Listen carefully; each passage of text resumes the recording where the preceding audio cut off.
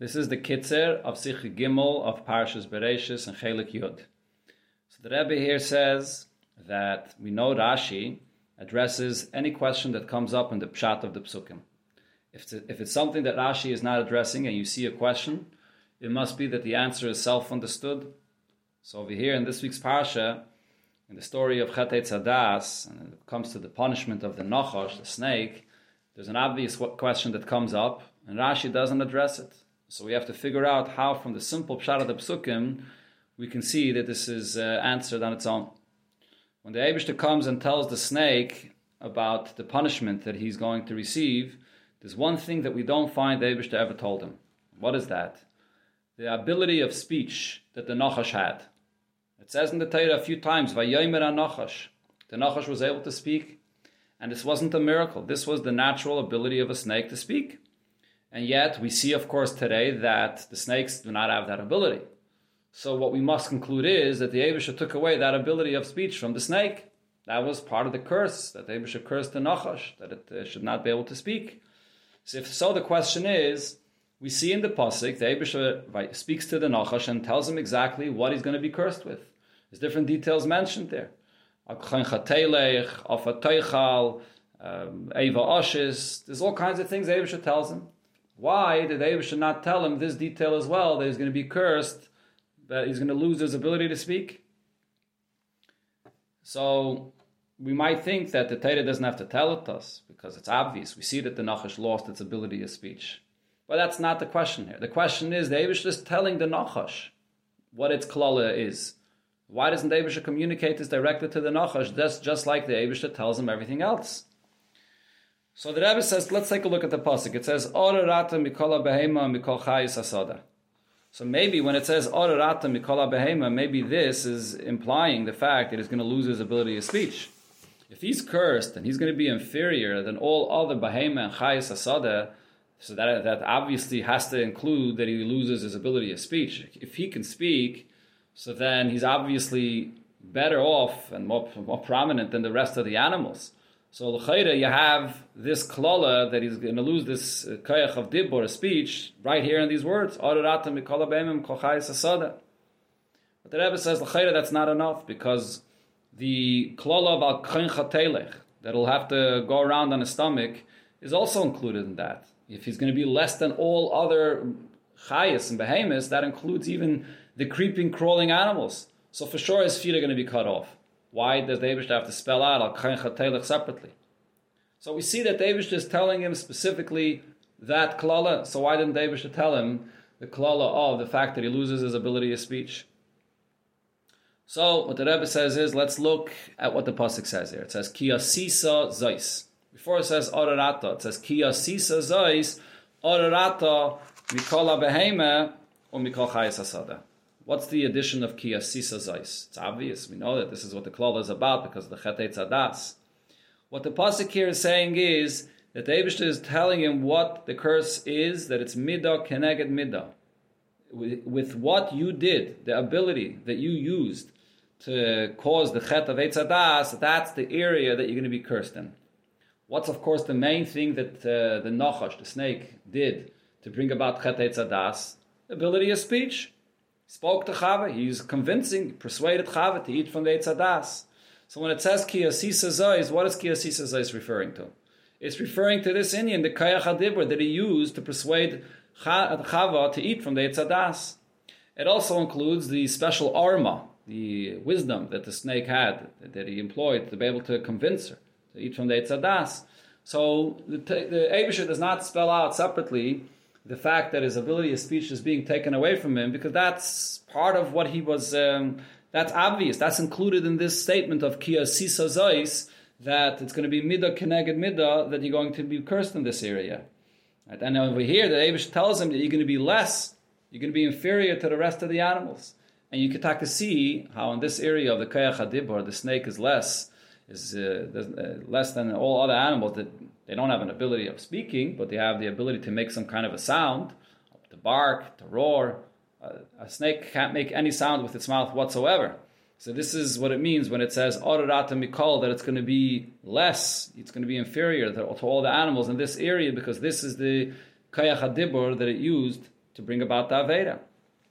When it comes to the other curses, the Eibishter curses him with the fact that his feet were cut off and the other details that it says there, off a teichel and so on, those are things that are not included in the midah keneged midah of kiyasisa zois. It's a separate thing, so therefore the Torah has to spell that out separately. And the Rebbe says, let's take a look over here at the unique level of punishment that the snake was punished. Not only was its ability of speech taken away, but it can't make any sound whatsoever. It becomes completely inferior to all other animals. Why was the punishment to such a degree? Why wasn't it enough just to take away its ability of speech, which it used negatively? So the point is, the Rebbe says, Rashi addresses this in the beginning of the whole story of Chet Eitzadas. In the pasuk over there, Rashi says, Orum Mikael, Lefi Armasei Gdulasei Haisam HaPalasei. Orum Mikael. That based on how great it was, the level, how smart and how great the Nachash was, that's how great its downfall was. It was very smart, smarter than all others, and it was now became cursed more than all others. So here we see how Rashi addresses this point, that it's because of the greatness of the snake. When a person that's so great, or in this case the Nachash, when the Nachash is so great, and he doesn't follow what he's supposed to do, his downfall is greater from such a high place, is greater than anything else, than anyone else. And therefore now he becomes Orur Mikael. And the Rebbe points out the exact words that Rashi uses here, when Rashi explains Orur Mikael, that the snake was Arum, or Masai, Ugdulasai. Is Arma and Gudulasai. What's the Gedula that Rashi adds here? The pasuk says Arum. Rashi adds another word, Gudulasai. The Taich is, the Arma refers to the wisdom that the snake had. But what's the purpose of this pasuk here? This is a pasuk in the beginning of the whole story of Chet Eitzadas. What's this introduction here? The Torah tells us about the snake. The purpose of this pasuk is to tell us, how is it even possible that a snake should have the ability to persuade a person like Chava, which was Yitzir Kapav Shel HaKadosh Baruch Hu, created by the Eibishter himself. How could the snake persuade Chava to do an Aveda? So the pasuk gives the introduction that the snake was very smart. Adam Mikael. But if that's the purpose of this pasuk, the fact that the snake was smart, if he can't express and communicate that wisdom to anybody, what good, how would that explain how he was able to convince Chava to do an Aveda? Therefore, Rashi says that the Arum in the pasuk includes also the fact that he could communicate his wisdom. The snake was able to apply his wisdom and actualize it by speaking to Chava about this. That's the Gedula. The Gedula in this context is the Koyach HaDibur that the snake had. That's what Nachash used to convince Chava. And as we mentioned before, this is the Kiyasisa Zois, and therefore Orarata Mikol, the fact that his wisdom was taken away from him and his ability of speech was taken away from him, is something that the Torah doesn't even spell out, but it's simple and obvious because that was the Midah Keneged Midah, that the Eibishter took away the Arma and the Gedula. The Gedula of the snake in this context is the Koyach HaDibur that it had. The lesson that Rebbe says we could learn from this is, we see over here the downfall of the snake, that it was Arum Mikael. It was the smartest of all other animals, and now it fell to be cursed more than all others. Just like this is true in the negative, the same, and how much even more so, this is true also in the positive, that with one action, if one action could bring such a downfall, how much more so is it true in Kedusha, that with only one action a person can lift himself up from the lowest place, from a place of Orur Mikael, to go to a place which is Arum Mikael, to a place that's in holiness higher than anyone else. And we actually see this expressed regarding a snake that happened in the time when Yidden were in the Midbar. When the Yidden were in the Midbar and they were bitten by a snake, what was the healing for the Yidden? The healing was to take a copper snake, Moshe Rabbeinu made in the Chashan HaChoshes, and the Yidden looked up, brought their attention, Klapi Maila, to the Eibishter, and this brought about the healing, which is actually a Hishapcha, taking the very snake itself and transforming it and using it in the Chashan HaChoshes that was the cause of death in the world, in that case bit the Yidden, and to transform it, and in this case it's going to be the cause of bringing life to the Yidden. So we see over here how you can transform, you can go from the lowest, you can use the snake itself and get elevated to become high, Arum Mikael, to elevate yourself in holiness. And the Eibishter is Makdim Refuah Makkah. If you look here into the story of Chet Eitzadas, and you see the great downfall of the snake, so you see also the great elevation that you could gain through this. This itself is the message that the Torah is hinting to us in the downfall of Chet Eitzadas and the Misa that was brought into the world, that if we use this in the positive sense to transform ourselves with one action, from one extreme to another, to connect to the Eibusher, like it was then with the Yidden in the Midbar, that they were able to look up through this Nachash and Achoshes that Moshe Rabbeinu made.